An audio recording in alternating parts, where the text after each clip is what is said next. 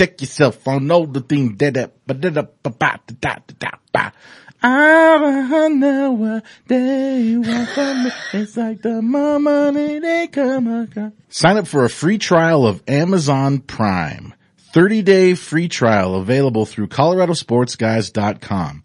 With Amazon Prime, you get free 2-day shipping on millions of items, unlimited streaming of 41,000 movies and TV episodes, and over 350,000 Kindle titles to borrow for free. Click the banner at ColoradoSportsGuys.com for your free trial of Amazon Prime.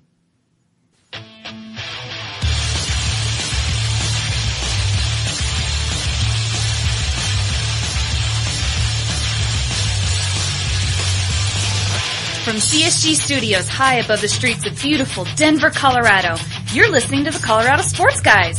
They talk about sports and stuff. And now your hosts, Jeff Morton, Ross Martin, and Nate Timmons.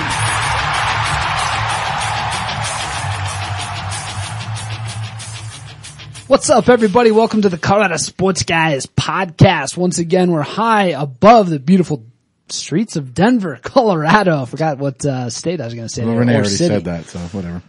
Well, yeah, but it's important to know where we are. Right? Oh, okay. That voice you're hearing, as usual, I am Nate Timmons. With me, as always, Ross. If they don't pay us, we don't talk about them, Martin. Howdy, folks. Welcome to the Colorado Sports Guys podcast, where the West lives. Making his way all the way down here from Thornton, Colorado, we got Jeff Morton. What's up? What's up? That's what the man says now. He changes it on a week-by-week basis. We got a lot to talk about today. We'll get into Ross's headlines in a minute. We'll be talking about the Denver Broncos, of course. Season just around the corner. First preseason game coming up. Go Broncos! Against the San Francisco 49ers. And we're bringing back the top 5 list tonight. We're going to do the top 5 stadiums or arenas we'd most like to visit. And before we do that, I just want to say something. I've noticed over the past couple months, we're seeing a lot more people that are downloading. We've seen our numbers increase a lot. So I just want to say to everybody out there who's been with us, thank you very much. And for all the first-time listeners or people who are new to the show, thank you very much. Keep giving us a try. Do us a favor. Listen to the whole episode and then listen next week and continue to listen forever. Yeah, there you go. That's all you got to do. That's all I'm asking. It's a very simple requirement. All I'm asking is that you listen. And if you'd like to introduce yourself, you can always, and we don't talk about this every week, but you can always email us, show@coloradosportsguys.com, or you can send us a text message or leave us a voicemail at this phone number, 720-722-1274. What's that number, Ross? 720-722-1274. We love all of our listeners. They're just the most brilliant bastards ever on the planet. Indeed, because they know how to get a podcast. And if you know how to get a podcast, you're probably one smart mofo. And you're probably extremely successful, well-rounded, well-balanced. Bright. Yeah. Same. We're not talking about radio audience here. Let's be honest. Probably have boys, girls chasing you down, trying to take you on dates, trying to lavish you in sorts of riches. And that's how I would describe our demographic, our listeners. So basically Absolutely. rolling like a rap video if you're listening to this. Yeah, right. Absolutely. Yes. Very good. All right. Let's get into it. Ross's headlines. August 6, 2013, from the LA Times by Sam Farmer. Oh, your boy, Jeff. Yep. Sam, the old farm. They used guy. to play bocce ball together back in the day. They both were varsity when we lived in lettermen. South Florida. Yeah. Mm-hmm. Riley Cooper returns to the Philadelphia Eagles. Now, the reason why I bring this up is because Riley Cooper, of course, for those who don't know, as I wouldn't usually know because I don't watch sports, television or anything. Or the internet. Or, yeah. Straight up. Or moving pictures. Straight up, yeah. You should see Ross's house. He's got a Nickelodeon in here and he turns the crank as he looks at the movies. Yeah. Refuses to pay for the smartphone's internet capabilities. Only can text and call, but he turned text off from what I've heard. Yeah. That's true. You get one bounce back. Yeah, this user does not accept text messages. Riley Cooper returns to the Philadelphia Eagles. Now, the reason why he was not on, recently with the Philadelphia Eagles during it was because he was at a Tyler Chatwood concert and on his way out got into a fight and used some racial epithets. You mean Kenny Chesney? I thought it was Tyler Chatwood. Was it a combined Tyler show? Chatwood, I The believe, Country is, Music Award Artist of the Year of, I believe Tyler Chatwood is a 2013. pitcher for the Rockies. Pretty close to Kenny Chesney. Ross got this one from a smoke signal he saw in the sky. I was pretty sure Tyler Chatwood was a country music artist.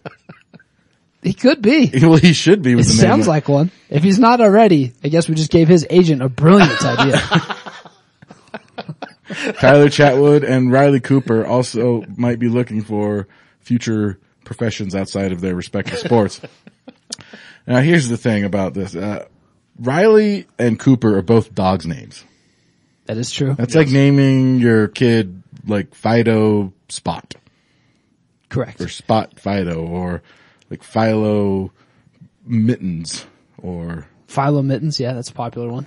the guy's Professor back Oatmeal, with the perhaps? Eagles. The guy goes off at the Tyler Chatwood concert, whatever, opening for Tim McGraw, something along those lines. Gets, a little drunk or something, overserved, starts getting kicked out by a bunch of big black bouncers and starts throwing around the N-word. And now all of a sudden he's on the hot seat. He is now the Paula Deen of the National Football League. He took a 4-day absence from the team for sensitivity training. A sabbatical, if you will. Now, here's The old sabbatical. a race-themed cruise. A racist-themed cruise is what he was on. That's what they send people on when they suspend them for racist things, Yeah, right? it's like, yeah. Go on sabbatical. They call it the Caucasian Carnival. See, I kind of thought, I'm probably wrong on this, I would guess, to venture to guess that I am, but you could almost take the video of Riley Cooper and you could say, well, was he like, he's this wide receiver in the NFL. Was he a white guy trying to act black when he said that? Or was he actually racist when he That's said what that? I thought. And that's the first thing I thought when I saw it, was that it didn't matter if the bouncers were black or white. He probably would have said the exact same thing. That's what I was kind of, Because- Wait. He would have called him. Yeah. the N-word perhaps. With the A, It's like, is Riley Cooper, is he sagging his pants? Is he listening to rap music? Well, the thing is when think that you, he's- He was at a when you- Kenny Chesney concert, so he likely wasn't. Kenny Maybe Chesney, that's Kenny Chesney, that's what it was. Perhaps Kenny Jeff, Chesney. I mean, Big orange ball. maybe his girlfriend Sinking dragged in him the to this wall. concert, Yeah, he didn't want to beat out I one would of those. boyfriend, imagine whoever. if he's being drugged to a Kenny Chesney concert, his girlfriend would not be black. Well, yeah, That's but racist, Jeff. That's a racist comment. No, that has to do with anything. Straight up racist. Your Leo. inferences are based on your own stereotypical mindset. I didn't see, what's funny to me is that they go through this process of sending him on a sensitivity carnival Caucasian Sabbatical. cruise. Well, he's a changed Sabbatical. man, yeah. No And longer racist. I just was thinking It's about, like the gay to straight camps, I was thinking about his We're gonna teammates. pray that gay away. That's what they do for Pray racism. away the racism. You will no longer say those horrible things. Maybe they made him watch Django Unchained a bunch of times. Great movie. It's such a joke. I mean, when you are in the NFL and you are one of the only white guys on a team, right? And the way that these NFL guys talk, right? I mean, they're dropping N-bombs every other second, right? They're probably calling him cracker more. He probably doesn't even call the other guys the N-word, right? Haven't been on the field. Can't I'm just saying. That's probably, it's just a joke. I find it to be utterly ridiculous. And what's funny is that the people that are most offended by this are white people. Of course. And the NFL has a large base of white people. That's what Bill Burr would refer to as white guilt. White guilt. He did not invent that term, but yes, Bill Burr might use that. Right. Yeah. I'm sure Of course, he didn't. yeah. He did invent It's the just, internet. that's the first thing. We're just like, this is ridiculous. Like, so the guy said this, he didn't say it like, I'm gonna, lynch you, whatever. Like, he was like, oh, I don't care. Is he even that good of a wide receiver? The funny part would have been if he actually would have fought the bouncers, because I think, as we all know, when you're typically inebriated, I mean, bouncers can beat the crap out of you regardless. But even when you're inebriated, it would have been better video had they let him climb the fence or whatever and then watched him get destroyed by these guys. Then it would have been Eagles wide receiver gets the shit beat out of him at Kenny Chesney concert. And that would have been, frankly, much better video. I agree. Could have made World Star Hip Hop, could have been all over YouTube, and that thing would have gone viral. So this is the thing, you know, I mean, it's within the listen, I don't care. I moved on from this whole this situation, and I'm sure moved on. I'm sure his racist sabbatical cured him, and now he will be, you know, like a zombie, like the gay to straight thing. But the context of the situation is interesting. Are you saying that the NFL is keeping his racism down so he can't be who he is? This could be likely. But the context of the situation is absurd, considering he's doing it to a bunch of like a small group of black bouncers at a country concert. At a Tony Chatwood concert. Kenny Chesney Tyler Chatwood. Jimmy Chitwood. A Jimmy Chitwood concert. Faith Underwood. Yeah. And where these black bouncers are surrounded by, let's face it, probably not very many minorities. Bunch of ghost face. Somebody should have said, hey Riley Cooper, this is the Brothers of the Sun tour, not the Brothers of the Sun tour. I still think it would have been a good video just to have him get the crap beat out of him. I agree. All right. Yeah, go ahead. But Riley Cooper, shame on you. I'm glad you're rehabilitated. The sabbatical, I hope helped. August 6, 2013 from the Associated Press. Drugs found on Sons Beasley during arrest. Yeah. He was arrested in Scottsdale for finding, they found 3 cigarettes suspected to contain marijuana. Marijuana cigarettes? And this was the young man who vowed a year ago that his marijuana problems were in the past. What's up with that, Beasley? Who are you trying to play the fool here? Huh? Marijuana addict? It's only a problem if he's losing though, right? Jeez. Oh, that's gambling. 3 cigarettes found in his car. This is upsetting to me. And not because Beasley was caught with weed. It's because this is like, come on. You know, here's the joke to relate it to Colorado, because everybody wants to say, well, if he was in Colorado, weed's legal, right? Or whatever. But really, you know, people say, well, if you're an athlete, it's still against NBA policy to smoke marijuana. Supposedly, but no, it's not. Yeah, it's not really, right? It's not against policy. They're allowed to smoke pot. Well, it is. They can't be suspended for it. No, yes. they can. Yeah. They can get suspended for finding THC in their urine samples. Yeah, but they only get tested 4 times a year and whatever. But I'm saying roughly 6 to 8 weeks notice. Yeah, but the thing in Colorado would be that the cops wouldn't be looking for it, right?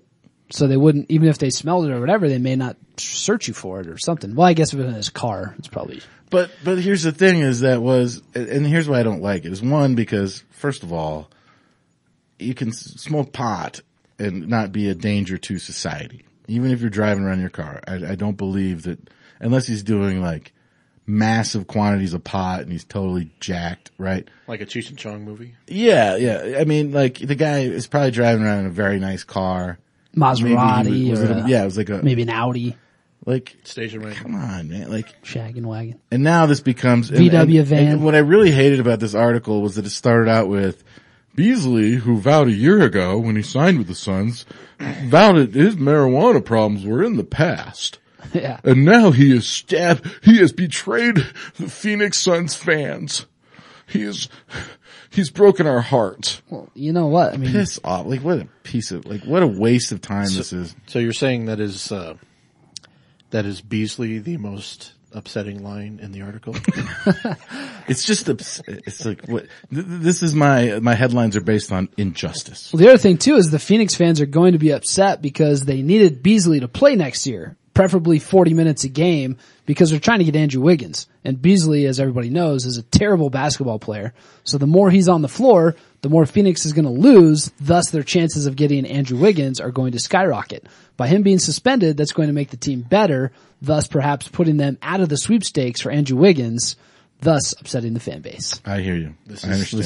This is concerning. I like how you spun that around to bring sports into it. Thank you. It's my talent. You're very clever. August 6th. August 6th, 2013. From USA Today by George Schroeder. Examining Nate's boy. Schroeder? Or Oh, look at that. Was it Schroeder? Schroeder? Schrader? German? Schroeder? Like Jay Herman? Schrader? Examining Johnny Manziel's hold on the Heisman Trophy. Oh. Now, I don't know if you guys heard about this. It hasn't made, it's not really big news. But Johnny Manziel, Heisman Trophy winner of the 2012 season, was recently, according to a report by ESPN. Yeah. You did. Now it's ringing a bell. Yeah. Johnny Manziel, quarterback, Texas A&M. Alleged to have signed autographs and memorabilia for a Florida autograph dealer for a 5-figure flat fee. And this was sometime back in January. Now, again with this, we talked about it last week. We talked about this notion, this inclination out there that when somebody reaches to the top, there is this insatiable desire to bring them back down, to take them down a peg or two. Tiger Woods, Kobe Bryant, Johnny Manziel. Not Kobe, he deserves it, but everybody LeBron else James. you just said, yeah. Johnny Manziel did not rape somebody. Okay. Very true. But the NCAA, granted, it is a little peculiar that Johnny Manziel would feel like he needed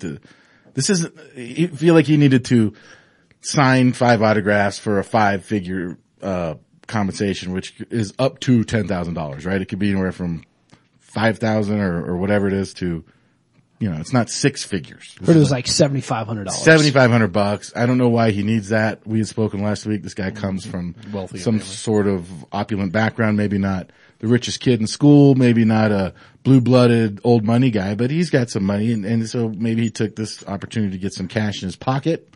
Maybe he has poor judgment, but I don't understand. This is him signing something and getting paid for it. They don't let these NCAA players get paid for anything. They couldn't even work at McDonald's if they wanted to. They couldn't do it. They can't get a part-time job. They can't take money from anybody. How are these guys supposed to pay their bills and play sports in the NCAA? It's ridiculous. It is un-American. You should be allowed to work as a free man or woman in this country if you are qualified to do it. And I don't understand why this policy has not been struck down as unconstitutional.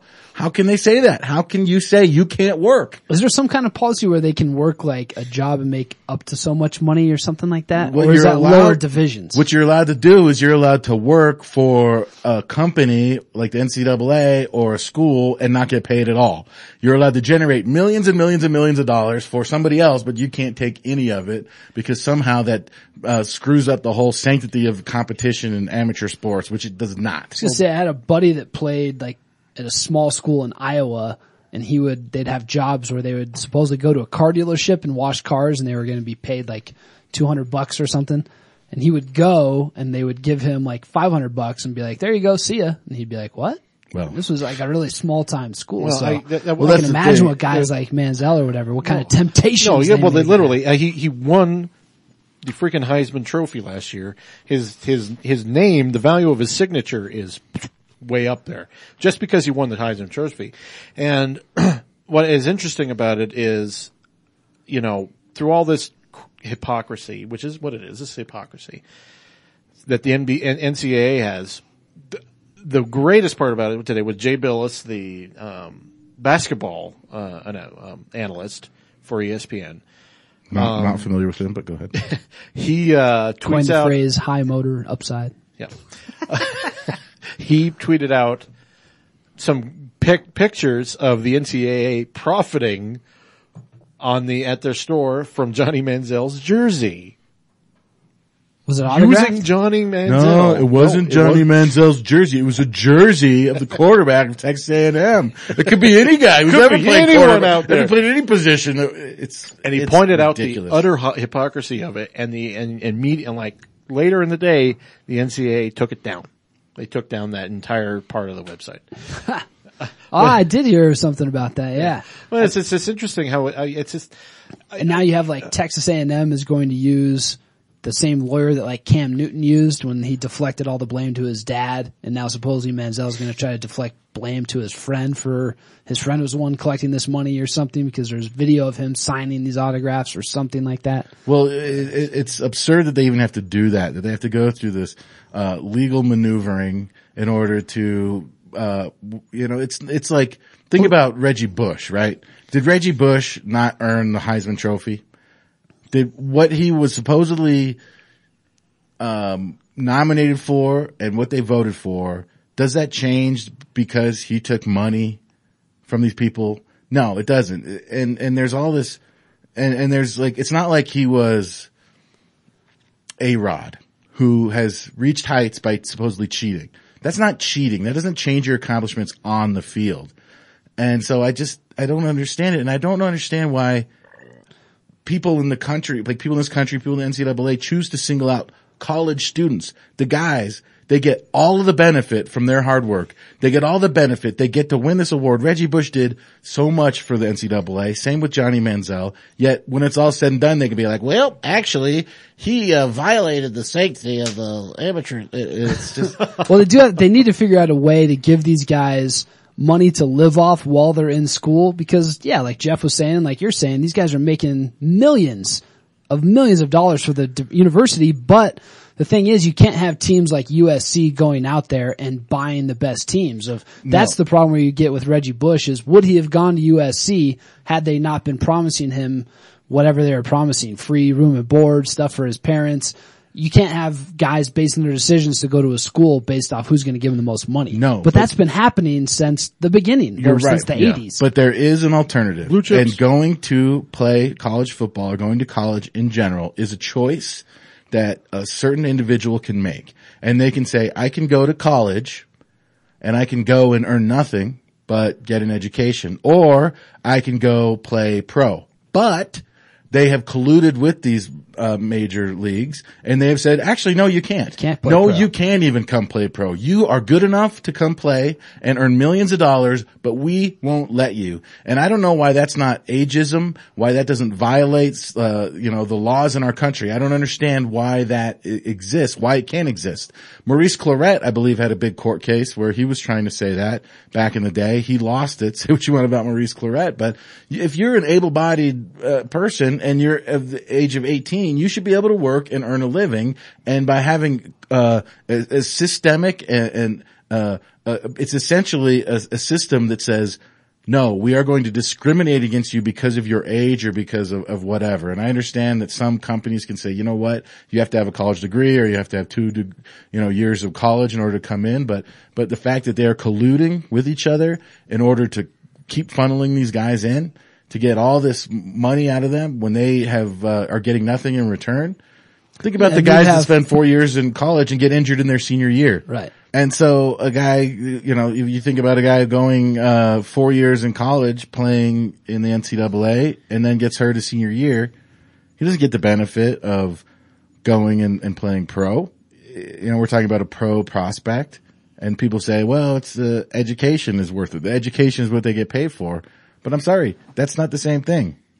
So I just have problems with the way the NCAA does it. And the other thing I have a problem with is just the way that the media is crucifying this guy, thinking of every possible way to think of a way like to bring him down, like he's Lindsay Lohan or something. Like, oh my God, let's watch this train wreck happen in real time. But and they feel like they can kind of go after him too, I think, because he isn't like he is almost an affluent kid that's having a little fun, sitting courtside at games, going to parties, doing all this crazy stuff. But he's a bro. When you kind of get back to the whole, when you get back to the whole college thing too, like, people will make the argument, well, these guys are getting a free education, right? Like, isn't that enough? Well, not really. I mean, if your family, not in Manziel's case, but in a lot of other cases, like, Jeff got into last week, there's guys that can't afford to, go out to dinner, to even go to the cafeteria to get dinner and stuff. I mean, there has to be something on top of whatever small stipend they get plus their tuition that's going to allow these guys to make some sort of income while they're going to school. Because like when I went to school, I could work 2 or 3 different jobs and I could make all sorts of money, especially over the summer, right? I mean, in the summer, that's where you made all your money. And your schedule as a non-student athlete is a hell of a lot easier to handle than a guy who is in the gym 3 hours in the morning, at practice in the afternoons, in film sessions, absolutely. In between classes. So, and so the question is then, and you had brought this up, can we have universities out there who are recruiting and almost signing contracts with these guys that are related to compensation? And what I say is, why the hell not? Why can't a university be allocated scholarship funds, but they can't be allocated salary or something along those lines? You have a guy who grows up in South Central Los Angeles who's a supreme talent, and his family is on food stamps, or maybe it's some other sort of, maybe they're in dire straits. And this guy has $1 million talent, yet because of the collusion between the NCAA and the NFL, and the same with the NBA and the NCAA, they can't go out and make a living. So their family starves while they're off getting an education. Why can't there be a policy that says, you know what, we have this many scholarships to give out, and we have this much money to give out? Shouldn't every school get the same amount though? So it's not like, well, Notre Dame's offering me $30,000 a year, but USC's offering me $45,000. It could be exactly like that, right? Yeah, like what you're saying. Every school could have the same amount of money to give out in addition to the scholarships. Well, I mean, let's be frank here. The SEC, hush, basically pays their athletes anyway, and has for years. This is why they have an enormous recruiting advantage down there. And the SEC in itself is almost like its own entity, separate and apart from the NCAA.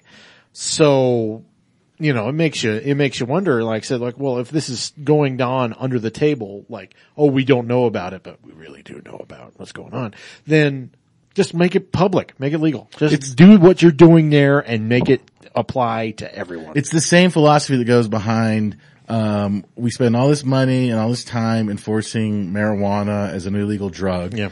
And what's this guy?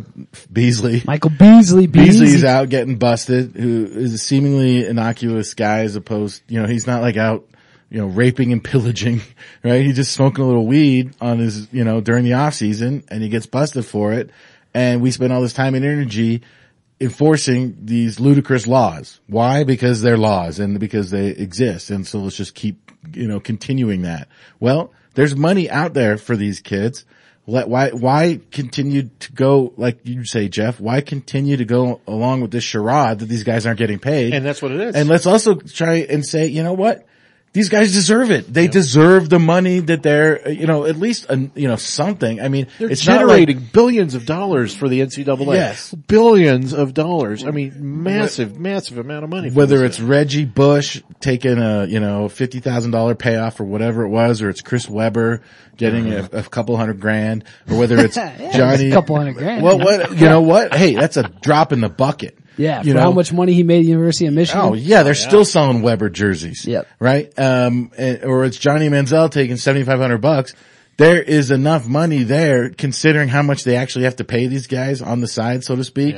Yep. There's enough money there. It exists. If somebody's willing to pay it, then let it happen. He should be able to profit from his own name. I mean, it's your name. The NCAA does not own your name. My name is my name. And not every name. And it's not going to be available for every NCAA athlete, because if you are the starting pitcher for the Ball State softball team, nobody's going to be throwing you Escalades and $50,000 checks, right? Honey, it's not available. You're going to be getting free knee pads. but even like we're seeing with, isn't it Missy Franklin? Missy Franklin is one of those she's not able people. to make a dime right now, and it's a dime. This is her prime. Think of the millions of dollars that she has generated. Okay. Or billions for NBC, for the Olympics, for everything. Yeah. She could be rolling in endorsements right yes. now. Rolling in them. And it's so crazy to think that because she was in high school and maybe she wants to go to college, she couldn't go be on the, a Wheaties box. But you can't wear skull candy headphones like Michael Phelps, or something it's like that. Absurd. I mean, it's so absurd. And it's like, granted, Missy Franklin probably doesn't give a shit, right? But you know what? Yeah, she's not Reggie Bush, right? How does it work when a guy like Joel Klatt goes and plays minor league baseball and then goes back to CU and plays football? That's a weird thing. I haven't really understood that. Yeah, like was he not being paid to play minor league baseball? I don't know. Yeah, that's an interesting point. I don't understand that. Never got that. Klatt was one of those guys that, wasn't good at either. So, I mean, Jeff's joke. You're a CU fan too, Jeff. Come on. Yeah, that's my school, but it's still. He was pretty damn good. He was, he was good. He was pretty damn good. It's just my opinion. All those concussions. I'm not. He can't remember them anyway. But Chris Wanke, that's my guy. Yeah, right. Florida State, right? Yeah. Yep. Another guy. There was a quarterback that went to Grand Junction High School. I mean, it was a quarterback for the Colorado State Rams, I believe. This guy seems to be a household name, I can tell. Bill Musgrave. He was Bill Musgrave. He's an NFL coach, I think. Yeah, he's somewhere. an NFL coach now, and he was went to Grand Junction High School. I did know him, and he didn't remember vast portions of his career either because of all the concussions and the booze. And All right, guys. So pay these college guys. Is what we're saying. Well, and you know what? Also, don't crucify these kids. At the very least, I mean, if you're gonna say you have this policy, then you have to look the other way for certain things. You know what I mean? Like you have to, because the policies are absolutely anti-American and sports anti-capitalism, or not even capitalism, but like sports are supposed to be Amendment number 7, freedom of money making. Especially football and basketball are two very American sports. Yeah. They represent an opportunity for a lot of people to make something of their lives when they otherwise wouldn't be going to MIT and being, think about, Mark Zuckerberg, right? Guy was making money hand over fist. is that his name, Mark Zuckerberg? That's right. Facebook guy. Was he, bound by some ludicrous NCAA regulation that he couldn't go off and start Facebook? Yeah. You know what I mean? That's true. He had the ability to leave Harvard when he was 19 or 20 years old to go out and start a business. Well, you know what it is? It's this ludicrous notion of amateur athletics, quote unquote, which is like, why are you trying to keep people amateur when they're calling it amateur athletics when they're giving them a scholarship? It's You're like already being paid. You're already being paid. So it's like, stop with this ludicrous notion of amateur athletics and just do what's right. And All if right, it's Ross, not, and if it's not sports, if it's math or it's science or anything else, then these kids who have the ability to go off and turn pro, so to speak, are celebrated. Yeah. If they go out and get money, as opposed to athletes who are vilified for doing it. And it's a double standard that is dumb because it still generates a lot of money and they still have a lot of talent. Now the last headline, it's not actually a headline, but we all know the NFL, the Pro Football Hall of Fame had their induction ceremony this weekend. Larry Allen, Chris Carter, Jonathan Ogden, Bill Parcells, and Warren Sapp were all inducted into the NFL or the Pro Football Hall of Fame. There were a couple senior guys who I've never heard of, Curly Culp and Dave Robinson. If your name is Curly. He played back in the black and white TV days. Curly Culp. You haven't played in recent memory. Although, I'm thinking if I have kids, in the next year or two, I'm name one of them Curly, maybe. There you go. Curly Martin. But the reason why I bring this up is usually I have a bone to pick with the inductees. Because I can sit there and I can say, this some bitch wasn't as good as Mecklenburg, or this some bitch wasn't as good as Gradishar, or whoever it was. Actually, was Gradishar in now? No. I don't think so. One of them was. Regardless. Or I gotta say like, well, what about Rod Smith? What about the Broncos? This year, I have to say, no complaints. All these guys, well deserved. Read it again, a little slow. Larry Allen, Chris Cowboys Carter, old lineman, Chris Carter, wide receiver, Jonathan Ogden, Bill Parcells, Warren Sapp. And they all are well deserved of this. The feels funny, like Jonathan Ogden just was playing, doesn't it? well, It does, that is doesn't the it? interesting thing, right? And he was the only guy in this who played his entire career for one team. When you look at all these guys, that's always like Vikings, Cowboys, Redskins, Bill Parcells has been on like 8 teams. What else was Chris Carter and Larry Allen? Chris Carter was on 3 different teams. He was? Man. Chris Carter, probably most known for the Vikings. But, yeah. he also played for a couple other teams as well. And I thought that's very interesting because the way I remembered it was that a guy was inducted into the Hall of Fame as a player of a single team. And when I looked it up today, it looked like they were inducted as a player on their own right. And then the other teams, all the teams they played for were kind of attached to it somehow.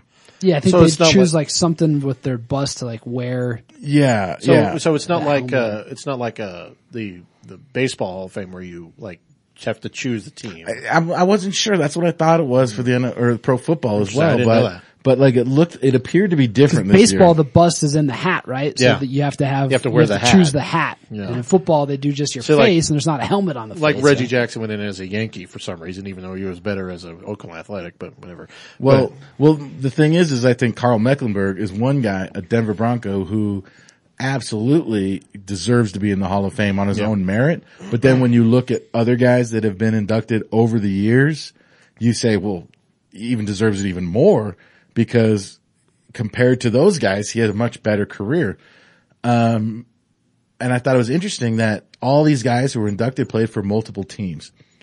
Carl Mecklenburg, one team. Is that detrimental because he doesn't have 3 media people from 3 different cities lobbying for him in order to get in? Probably. With the NFL, yeah, because Jeff Legwold, who is the voter for the Hall of Fame for the Denver. For Denver Post, yeah. Is he still? Because he's with ESPN now? I don't know if he does now. That's a good question.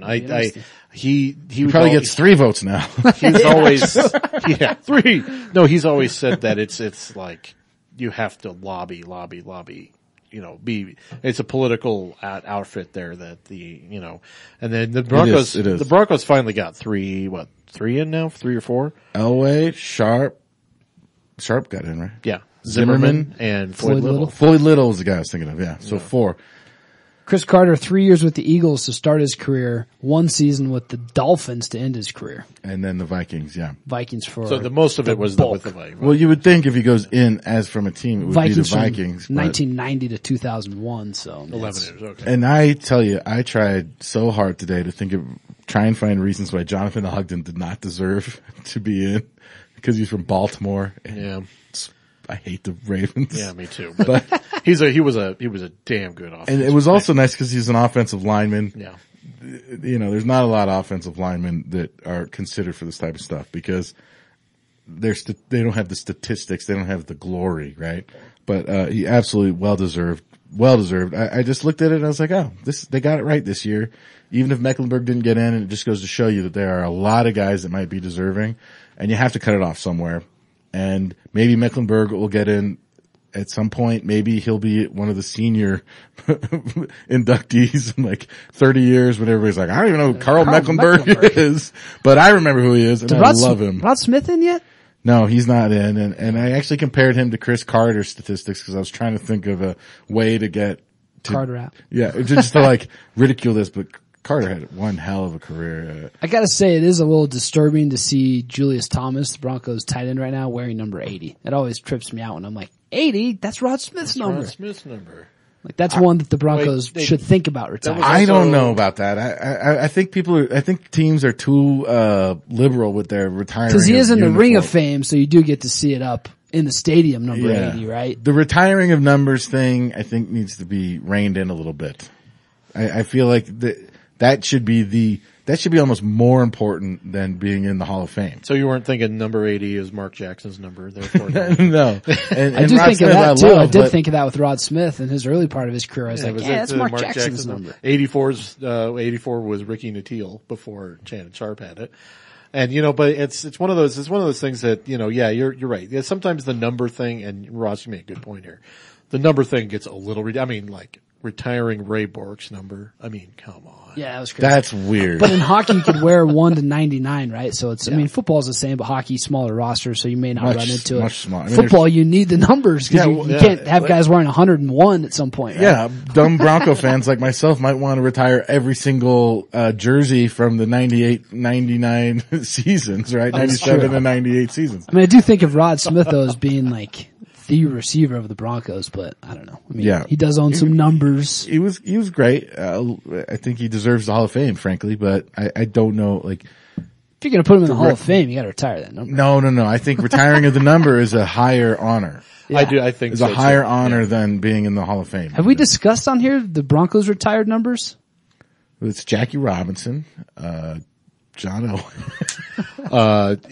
Peyton Manning had to ask Kelly, or not Frank Tripucka? Frank Tripucka, yeah. who is the Broncos' first quarterback, Kelly Tripucka's dad. Yeah, which is kind of ironic, right? Tripucka's dad. Yeah. You can retire it, but, I could give it back to you. Yeah, it's retired. No problem, Peyton. Oh, man. No problem. All right. Yeah. So that's it for headlines, everybody. Very well. Very excellent. Best headlines yet, as far as I'm concerned. Oh, well, you know what? Thank you. I appreciate that. They get better every week, which means every week the best headlines that ever happened. There we go. There you go. All right. That's headlines.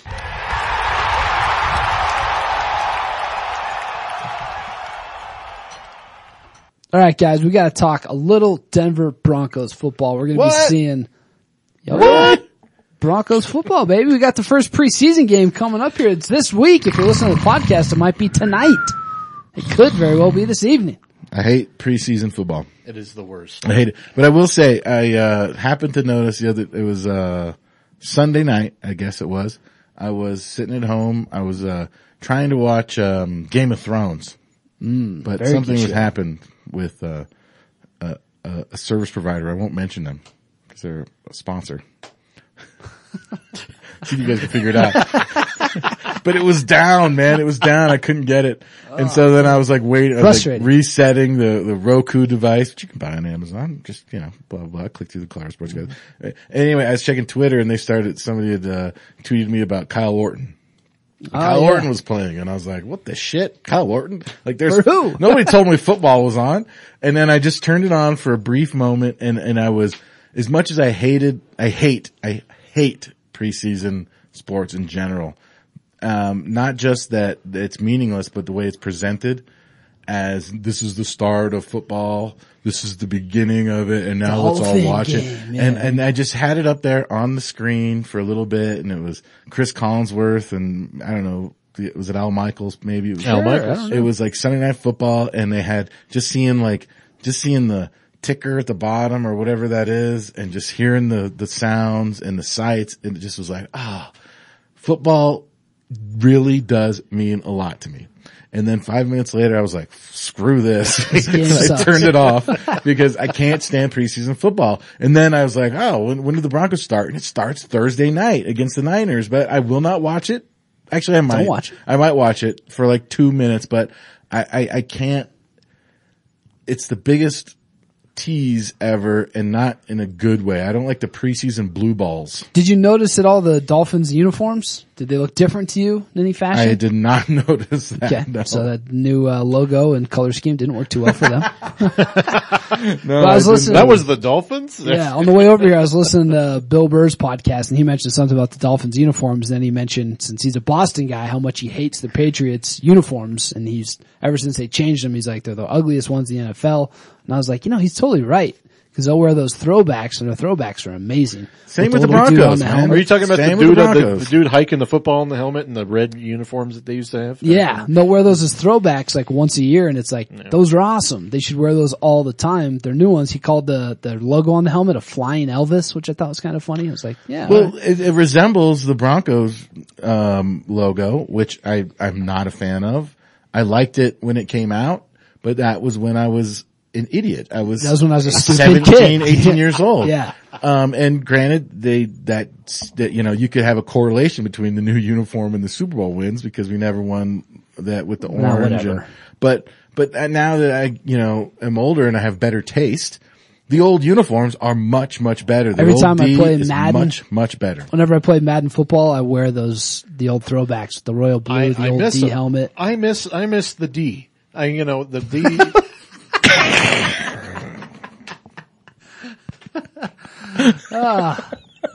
Pushing that agenda. Couldn't have planned that any better. Don't worry, Jeff. There's a special someone out there for everybody. That was classic. I love the D too. I love the sight of the D. I love the smell of the D. I love the taste of the D. I was sad when they took the D away. Bring it back. That was completely unintentional. Oh my god.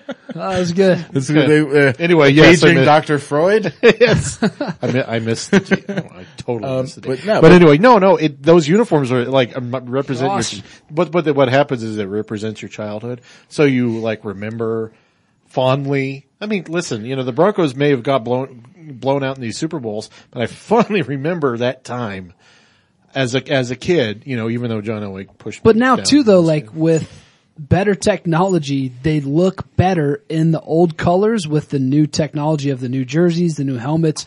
Like the old equipment didn't look quite as cool as if you go back and watch YouTube of the old footage. It doesn't look as great as you remember. Looks clumsy. Yeah, it does look a little clumsy. Well, yeah. But now if they wore it as like a throwback, I guarantee it would just look amazing. Well, that's the thing. And one thing you can know is that professional sports, specifically football, and in a lot of cases the NBA, that's not where you go for the highest level of design and graphic design and style, frankly. Like, Right. You know what I mean? Like, you look at your average Denver Broncos cap, it's like the worst thing you've ever seen. It's tough to find good hats. But because they have the Broncos on it, dumb people will buy it because, it's the Broncos. How could it be bad? Well, I'm sorry, that sideline cap is horrific.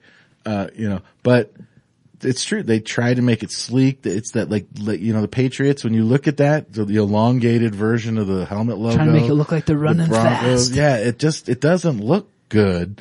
And compared to the old one, which is simple and it's traditional, and I love that, as much as I despise the Cubs or the Yankees or the Red Sox, they have tradition built into their brand and their logo. Yeah. And you shouldn't have to update your logo in order to get more people to buy your shit, right? Let's throw it all the way back. Yeah. Don't just give us the orange jerseys. We want all of it. Yeah, We want, bring back the D. And they should do that.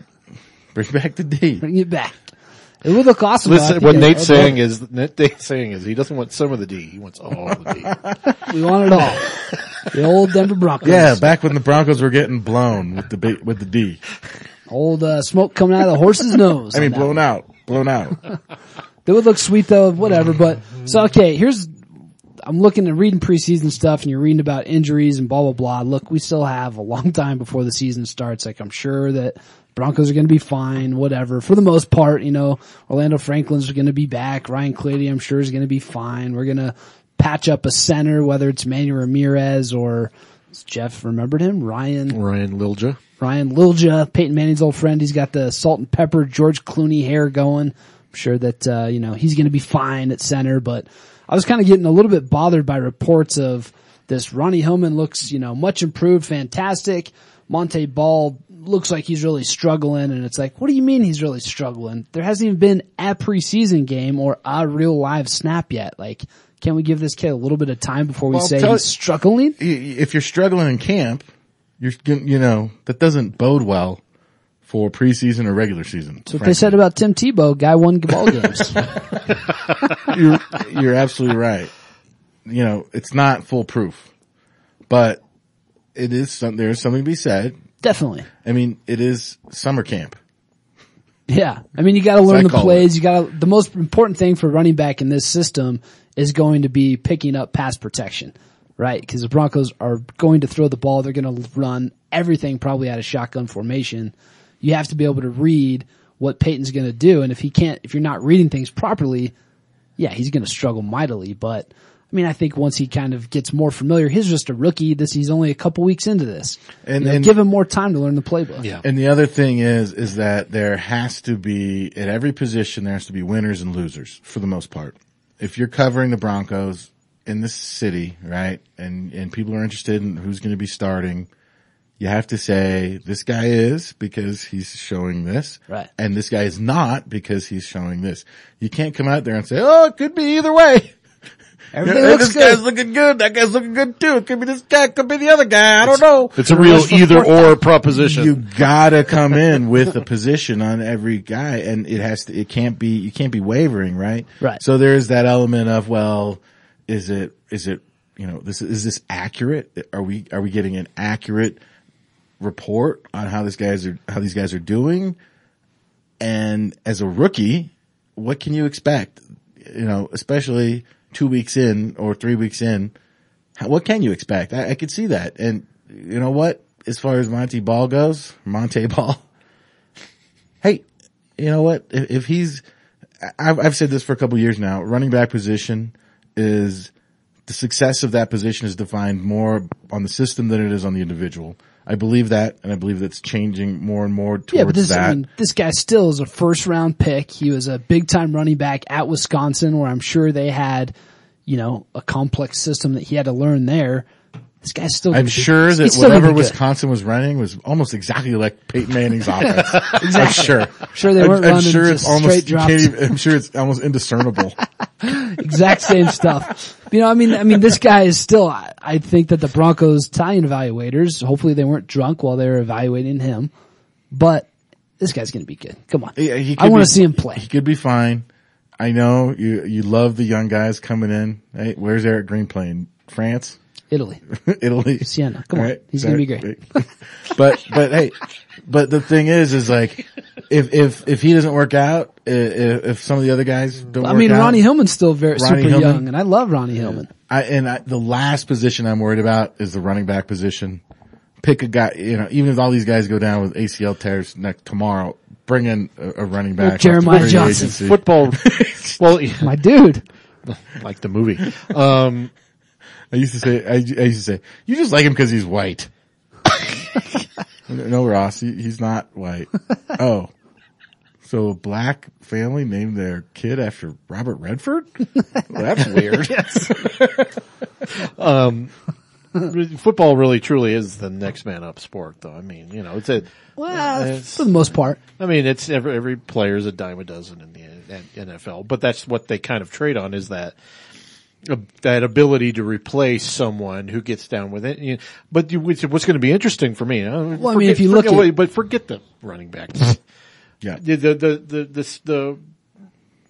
Going back to the center position, that's really the most important injury, because it's directly related to Peyton Manning, and that chemistry you have with your center, who is the quarterback of the offensive line, essentially, is the most important thing.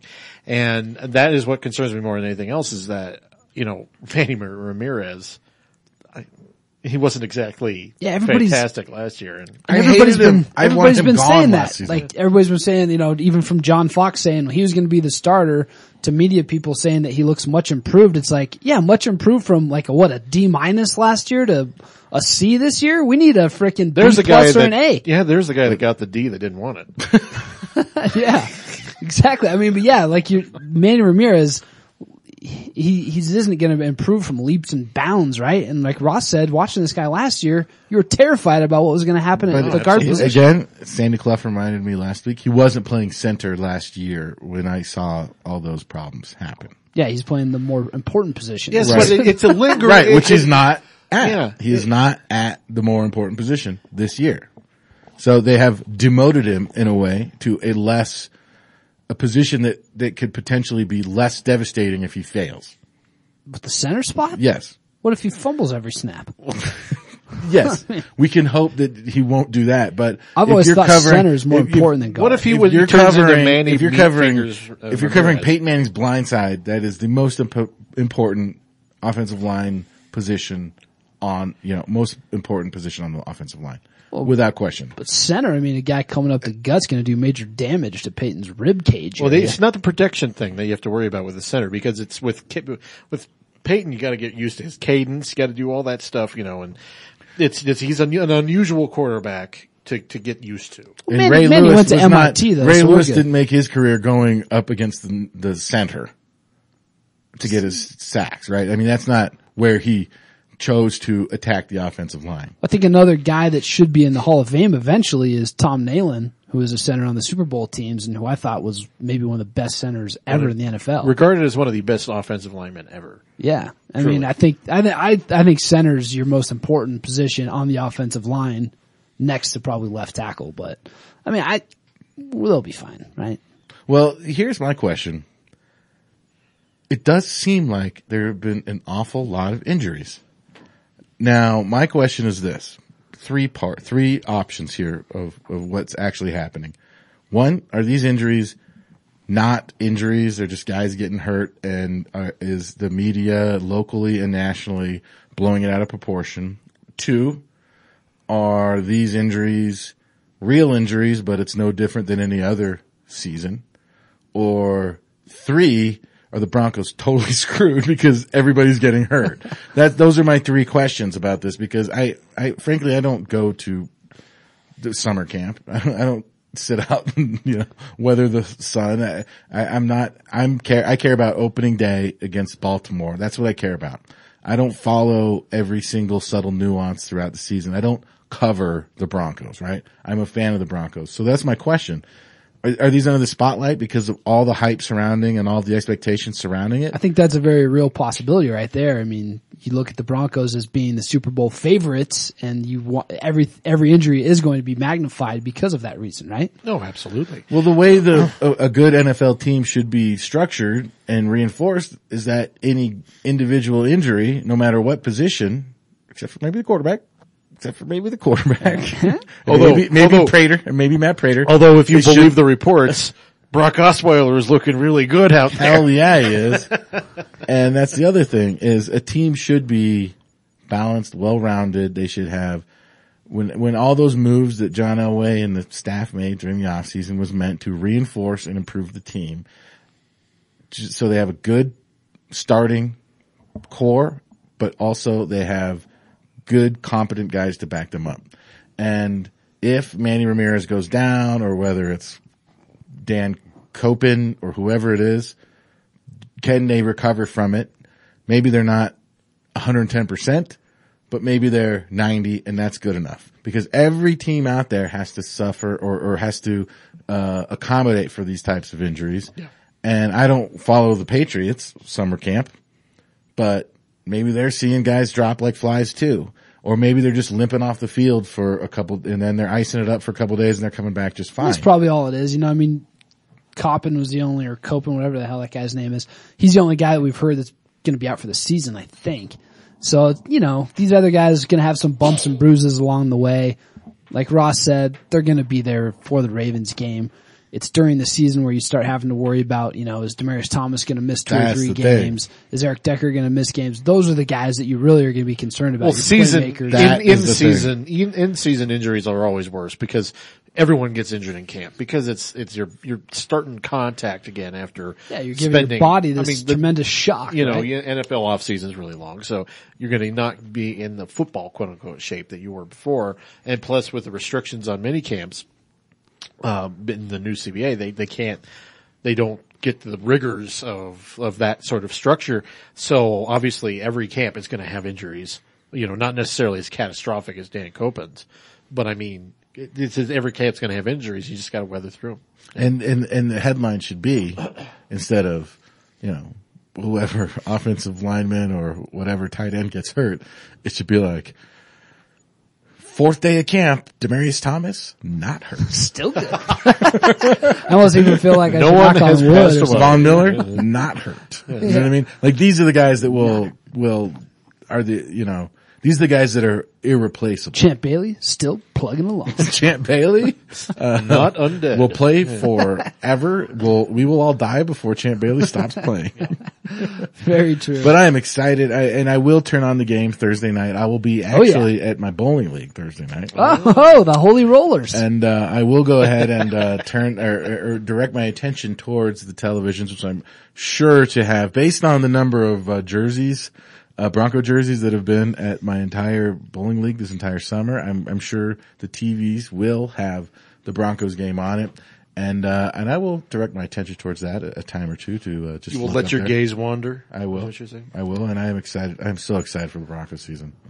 So damn excited. Yeah, it's going to be good. All right, guys, let's take a short one. Come back with a little bit of something we like to call Jeff things he believes to be true.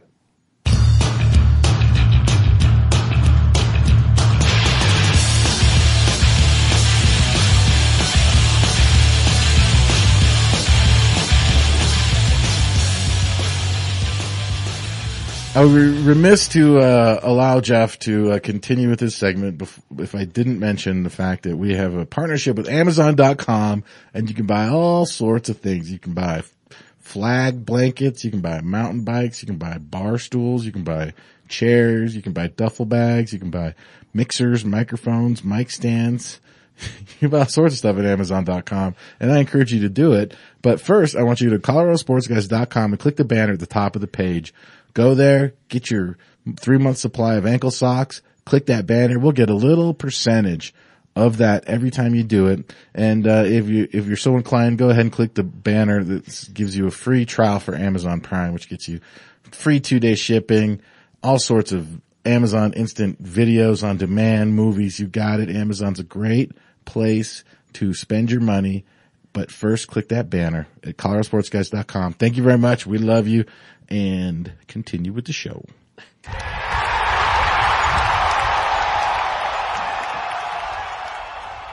Now a little something we like to call things Jeff believes to be true.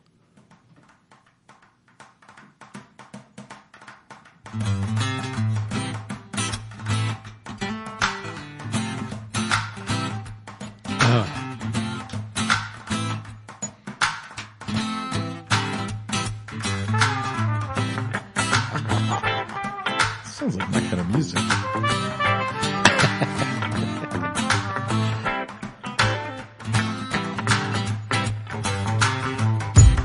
Everything is A-okay. Yep. Because I'm strong as an O-A-K.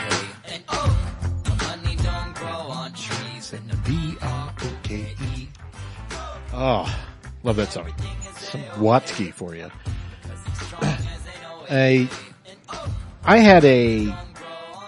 I wrote an article, a blog post on ColoradoSportsGuys.com. You can click on www.coloradosportsguys.com and you can go to my blog post entitled "The Rockies, Need to slow its roll. No, the Rockies, the Monforts, and the Never-Ending Cycle." Oh, that was it. And which is essentially about, which is all the, basically every never-ending cycle of every year of the disappointment. And the larger point of my article is basically my analysis saying, okay, it is direct result of bad ownership. We gotta say one thing too. People always argue with the Rockies. Well, when was the last time the Nuggets went to the NBA Finals? Because the Rockies have been to a World Series. The Rockies got absolutely lucky the season that they went to the World Series. They went on an epic run that has never been seen in baseball. The biggest fluke in the baseball history. So people will take one blip to point to some success with the Rockies when in 20 years it's been garbage. For the most part. Yeah, for the most part. But really, you can point to this kind of cycle of disappointment since when the Dick and Charlie Montfort took over the Rockies, circa 2001 to 2003, and it's just they set the tone. Is basically the point I've been making. It's kind of like the Nuggets in the '90s, which the tone was set by bad ownership or indifferent ownership, and I thought it was a fairly cogent article, and ironically, I pressed publish right at the same time, roughly, John Reedy of South Stand's Denver Fancast posted a strikingly similar blog post about it. We guys totally mind meld. Yeah, it was just like totally coincidental, but it just happened. It's like the Denver Post and the Rocky Mountain News circa 2001. Boom. It's a new era. And did it make you feel like, oh, I'm not that original? No, I was like completely, I'm glad someone else had the same thought. And more so to me struck as just people once again being fed up with the product that they're having to watch at Coors Field. Essentially, I mean, people are now starting to get to the point where they're not as content with this as they used to be. But this is okay. Then I was inundated with a cavalcade, a veritable avalanche of reaction to my blog post from people who, angry Rockies fans is what I would term them as. Nerds! Yes. And it was... The Nerd Brigade. It was very, like, it wasn't just anger, it was condescending anger. Like, you know nothing about what you speak. Well, clearly, Jeff. You can't even name 2 Colorado Rockies players players off of this roster. You can't talk about this team. Well, clearly they know that you are a Nuggets writer. Yes, So therefore you are disqualified I am. from any type of point of view or opinion on the Rockies. It's not like you've watched them since Zip it. 1993 or anything. It's not like you've followed the organization quite closely as a, As a Rockies sports fan. And, this is the thing. I every year I desire very much that the Rockies put a product on the field that it's like you point to and you say from the very beginning, you say, this team is special. This thing has something. They've never done it. And it's just been just year after year of disappointment. And finally, I reached the breaking point. I wrote a missive, if you will, about this. And then I get hit with all this reaction. It's like really bad. At one point, our articles were called crap. Both me and John Reedy. Yeah, I mean, do you think by that? R you mean you, not me or Nate. R. Yeah, R, just you. I don't want to include you in my crap cavalcade here. Thank you. I appreciate that. And But do you think that there's a level of feeling now amongst some that follow the Rockies closely that they can't talk about ownership anymore because they know that the ownership sucks, so they try to block that out of their memory and they're just trying to focus on what the team can do? But you can't do that because at the same time, it's the ownership group that, like you said in the article, is cutting the team off at the knees. It is, everything stems, as I've made this point repeatedly with, on Denver Stiffs, is that in the history of the Nuggets, it shows that the tone and everything comes down, it comes from the top down. It's the tone is set at the top and then it trickles down. And in this sense, the tone that Dick and Charlie Monfort have set for the last 10 years has been one of mediocrity and disappointment, and, I thought this was pretty low-hanging fruit, to be honest with you. I figured this, everyone would be okay with this. Well, then the reaction I got was pretty intense. And then I came to the realization after a while, even though I would like to blame Bill James, the founder of, Sabermetrics for all my woes, because it was a very Sabermetric anger that was coming back at me. So the people that were attacking you for your garbage article, Yes. as they put it, Yes. not my words, were using sabermetrics as a way to defend the Monforts? Are they defending the Monforts or are they defending the franchise? The franchise. And Monforts are included in it. The Monforts are included. What I gathered from your article, by the way, was that you were holding the Monforts to task. And I guess you could say, well, what's the difference? So go ahead. I'm just trying to make sure I understand. Okay. Anyway, I came to the realization after a while that maybe if I was a Rockies fan, just exclusively a Rockies fan, or just go exclusively with the Colorado Rockies. If I was one of those people, maybe I would get to the point where year after year I keep hearing about the Monforts, and maybe I have some sort of victim complex now, feeling put upon constantly by people bitching about the Monforts from casual fans or someone who's like me who is a fan, but is an intense fan, and I think that's probably what the anger was coming from. It was like, we're sick of people doing this all the time, and then you end up defending someone that you don't necessarily like because you feel that you are directing your ire at the Rockies in general, and we as fans of the Rockies identify with being put upon, essentially. Because you're harshing their buzz, man. You're harshing my mellow. Enjoy the Rockies. They don't care about championships or World Series. They just want you to like it the way they do, right? I'm sure that's part of it. And I still think that there's, you can see this with any sports team. There's always that hope that, while it's not really the problem with the ownership, it's just our players are perhaps still needing to develop. And look, we have these guys that are going to be developing, but that's all missing the point. It is with the Rockies. It's ownership is the problem, and it's trickled into, Dan O'Dowd's decision making of, from drafting players to how they're setting up, developing the farm system. And you can see, if you just look at the course of history with the Rockies, that things are a mess. Yeah, they get lucky every once in a while with a guy like Tulowitzki with a trade for Carlos Gonzalez, for developing a guy here or there, like maybe Aaron Cook or whatever.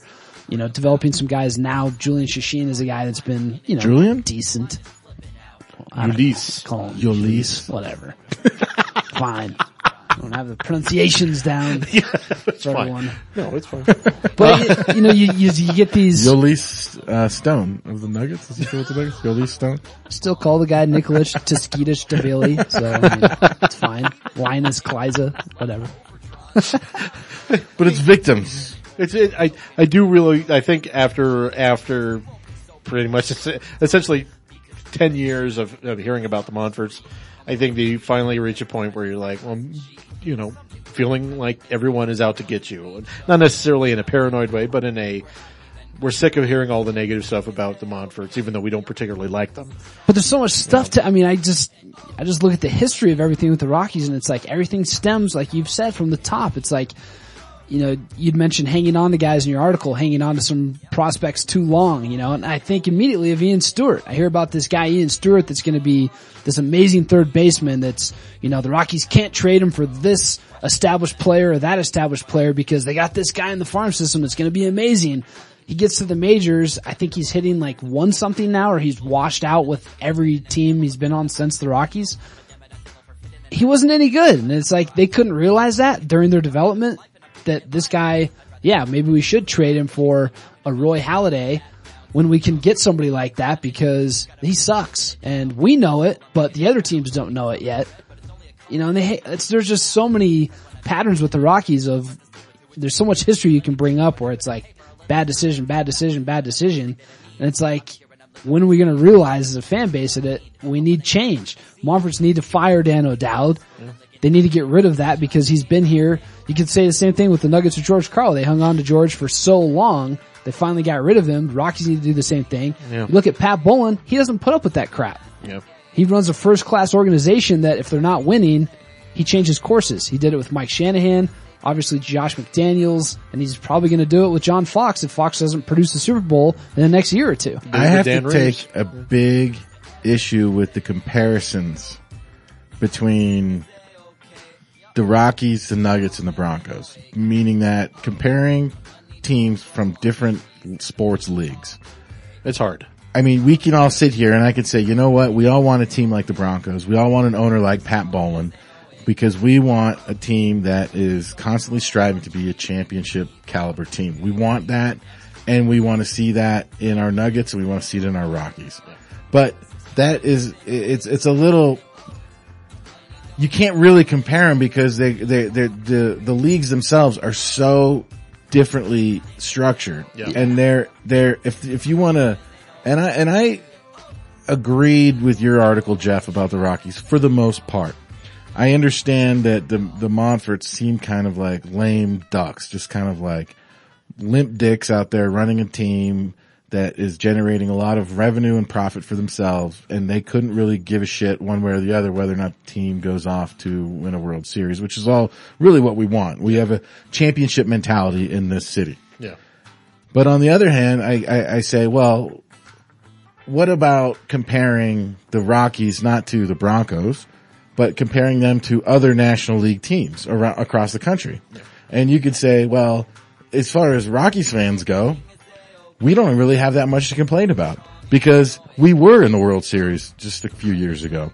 We did win a National League pennant just a few years ago. Yeah. I look at teams that really have a reason to complain, like the Atlanta Braves, who went to the NL Championship like 4 times, one World Series in the 90s, right? They haven't been to the World Series since 1999 or they haven't been in the NL Championship since 1999. Yeah. You look at teams like the Pittsburgh Pirates, who are actually, ironically doing very well right now. With Clint Hurdle. You look at the Chicago Cubs. I mean, these are teams that actually have a reason to complain. I mean, even the Padres, who haven't done anything since the late 90s. We threw in the Cubs too, and that's the team that's tried basically anything and everything to figure out how to win, right? They've thrown money at problems, they've tried drafting guys, they've tried trading for guys, they've done everything and they've come up short every single time. It's like you said though, there's no there's no quick fix really in baseball or basketball. It's a different beast to build than a football team. Well, the thing is like you said, you wanted to minimize the Rockies' success in 2007 because it was pure luck. Right? Without Rocktober, they would not have made the playoffs. Right. Well, what I'm saying is that all the teams that, except for some of the perennial championship teams like the Giants or like maybe the Cardinals, those teams, you have a magical run. They have, without the exception of those teams, like maybe it's the Diamondbacks. Dallas Mavericks right? in the NBA, the Diamondbacks. Those teams, you don't just dismiss something as luck or a fluke. You say, I rely on luck or a fluke in order to get there. Not every team that you field, especially in the Major League Baseball, where the odds are absolutely stacked against a market like Colorado, and that's what it is. When you compare the different leagues, you have to compare the players' agreement, the unions, the power of the unions, the contracts, all that stuff, and you have to say, maybe the Rockies shouldn't be complaining, maybe Rockies fans shouldn't be complaining that much at all. I mean, think about all the teams that should be complaining more. Well, if you look at it at that standard, you could make that argument in every other team in every other sport. There's always going to be someone who's worse. But you can only do it in a vacuum. But when you look at just like the last maybe 10 years of National League champions, there's only been like 4 teams. Giants, Cardinals, Phillies, Rockies, essentially. I think the Astros were in there at some point, but now they're an American League team, so we don't count them.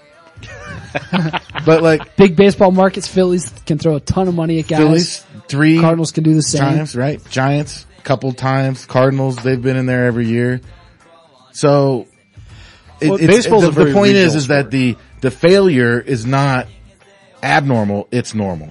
Well, and so you're asking the Monforts to not just be competent; you're asking them to be extraordinary. And that's what you need in Major League Baseball in order to field a championship team. There's no winning, a good string of playoff games in the NFL, one game at a time. I mean, the best teams in Major League Baseball win the championship every single year. I think in the Rockies, whether or not it was a fluke or whatever, they still went to the goddamn World Series and they still won the National League pennant. And I don't think it's a fluke. I think it's awesome. And it only happened a few years ago. Yeah, it is awesome. I mean, nobody's going to disagree with that. And you do have to have the luck, like you're saying. But I think the thing I don't totally disagree with the fact that they've hung on to Dan O'Dowd and let him ride out some rough years and try to see if what he could build might be something worth building over however long he's been here. It seems like he's been here for, 50 years, but 1999. Since 99. So yeah, they've given him plenty of time to change the course of the franchise. And I don't totally disagree with that because sometimes you do have to give a guy like we saw with other GMs in town, Masai Ujiri, a guy that I'm very familiar with. He had 3 years and he was still trying to build something. Dan O'Dowd was going to need at least probably 5-6 years to try to build something. But look, it's been 14 years, right? I mean, you gotta now go in a different direction. Show me something else. Why isn't Tulo crucified every day by guys like Jeff Morton? Why isn't Carlos Gonzalez ridiculed? Why isn't the country music artist of the war, country music artist of the year award, Tyler Chatwood? Come on. It's one of those things where, they've decided to do take the Oakland A's approach, the Moneyball, Billy Beane, anyone see the movie Moneyball or read the book, It's a strategy that has worked in history exactly once. And they're trying to do it based on that approach. But is it based getting cast-offs and all that stuff, getting secondary, trying to turn trash into treasure, essentially. But Tulo and Cargo's not that.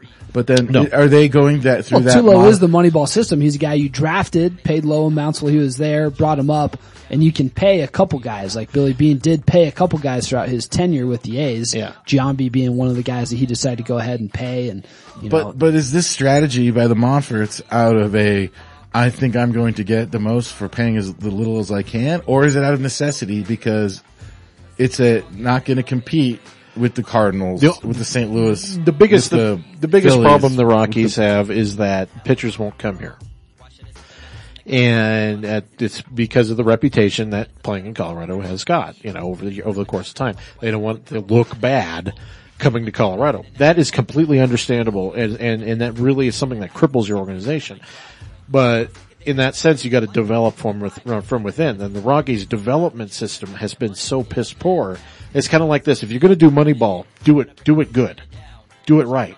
And the Rockies develop, do it right, do it all night. If you're not going to get that guy, get the other guy. but the Rockies gotta get the good guy. The Rockies' Listen, ability to guy, develop, got to get the good guy. Maybe it's not the best guy, but we got to get a guy. the Rockies' ability to develop has been awful, and that is what cripples them more than anything. In fact, I have no problem with the approach. I'm not telling them to spend money. I am going at them for setting a tone of mediocrity in the organization, and then keeping Dan O'Dowd for so long when their development system is so bad. Yeah, and I'm not on board with, like, you see it on Twitter once a year, you see it, somebody will write an article once a year of, Mark Cuban should buy the Rockies, and I don't know if that would solve anything more so than the Monforts need to overhaul the minor league system. They need to look at their front office and figure out if this is still the course that they want to go with, because the front office hasn't overhauled the minor league system. It doesn't seem like over the past 14 years. You're still getting the same kind of production, same kind of, bad draft picks not being developed into high quality pitching prospects. Like Jeff said, that's what they have to do. They have to develop pitchers, and then they have to pay hitters. I mean, that's the thing in Colorado. If you're not going to have the best pitchers, if you can't attract the best, you got to develop decent pitchers. You got to score some runs. You got to, pay guys that can produce offensively. And Helton's going to retire. And do they have the replacement for Helton in the system? Jimmy Chitwood. Let's just. Tyler. I understand the hatred, or not the hatred, but the frustration surrounding the Colorado Rockies and their seemingly mediocre position and attitude. Let me just throw this out there real quick. Here are some teams who have not won the NL pennant in the past 10 years. Diamondbacks, the Mets, the Braves, the Padres, the Reds, the Dodgers, the Brewers, the Pirates, the Nationals, and the Cubs. Are their fan bases is equally outraged? Well, probably. And by the way, that was most of the National League. Well, I will. That was most of the National League. I will say that. Well, there's 15 teams, I think, in the National League. I will say this though, and that was most of them. The Nuggets have and the Rockies have won the NL. The Nuggets. The Rockies have been in existence for 20 years. Have never won their division. They won the NL. Who they cares are about the division? only team in their division to have never won their division. I think the Brewers have never won the National League West. They've been around. It's because they were in the 50 American years. League before that. Yeah, but that's been since what, in the NL West 83? either, are they? They were in 83. Well, all I'm saying is the Rockies won the National League. They didn't, National League West, forget that. Who cares? They won the National League. You win your division, you make the playoffs. Give us some more playoff appearances. Fix his team. I don't care just because Mets fans are pissed off if their team sucks. Have never It doesn't mean that we should be League. happy. Hey, we finished with 80 wins and the Mets fans only had 70. We're looking pretty good, guys. We're not trying to finish ahead of the crappy teams. We're trying to win World Series titles over here, Ross. My point We're is, about them banners, baby. My point is that the vitriol towards the ownership of the Rockies might be better suited to be aimed towards Major League Baseball as an institution that favors certain few teams.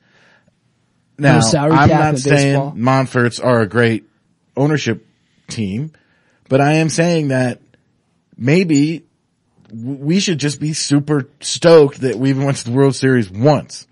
And even with our shitty ass ownership team, we were able to accomplish that when other teams have not. Teams that have been around a lot longer than the Rockies. That's what I'm saying. And this notion that we only care about championships is great to say that, but there is a reality outside of what we want to say. And we can definitely say that we want a championship with the Broncos, and that is legitimate. But maybe this notion of the Rockies, maybe that's just a little too far-fetched for the reality. That's where I say with the World Series appearance, I don't give credit for that to the Monforts, even though their front office and the Monforts put that team together. That team came together at some point during the season. Like, I give all the credit for that season to the players, to the coaches, because they did something special. I don't see that as being a credit to something that the Monforts put together. You know, I believe Sandy Clough is the one Yeah. who said that on the radio actually, that the worst thing that happened is that the best and the worst thing that happened to the Rockies was that World Series run. He said the best because, of course, the experience and the wonderful time it was, and I loved it. He said, but it was awesome. But he said it was also the worst because it gave the Monforts fuel to legitimize what they're doing. Well, here's Okay, going to be well, the thing. Everybody's is not right turned now off the we're podcast. We're talking Rockies. Yeah, that's true. Well, we're in a situation now. I think Pittsburgh, the Pirates are like leading their division. They're amazing. Maybe even leading the National League. If they make it to the World Series this year, yes. We can talk shit about the Monforts. I just want more seasons But I where have the a feeling- Rockies are the but I have a team in feeling- first place. Yeah, I agree. Come on, give us that. All right, let's take a short and we're going to come back with our top 5 list.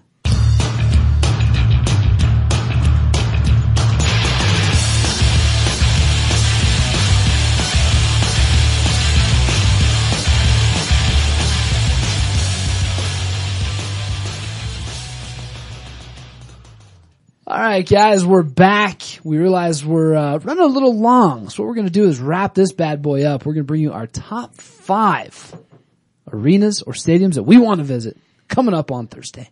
Coming up On Thursday. stay tuned. Stay Bonus episode time. tuned. Adios, folks. See you later. Hey, we'll see you guys in a couple of days. Play the music. Okay. It's like the damn music. Computer sucks, man.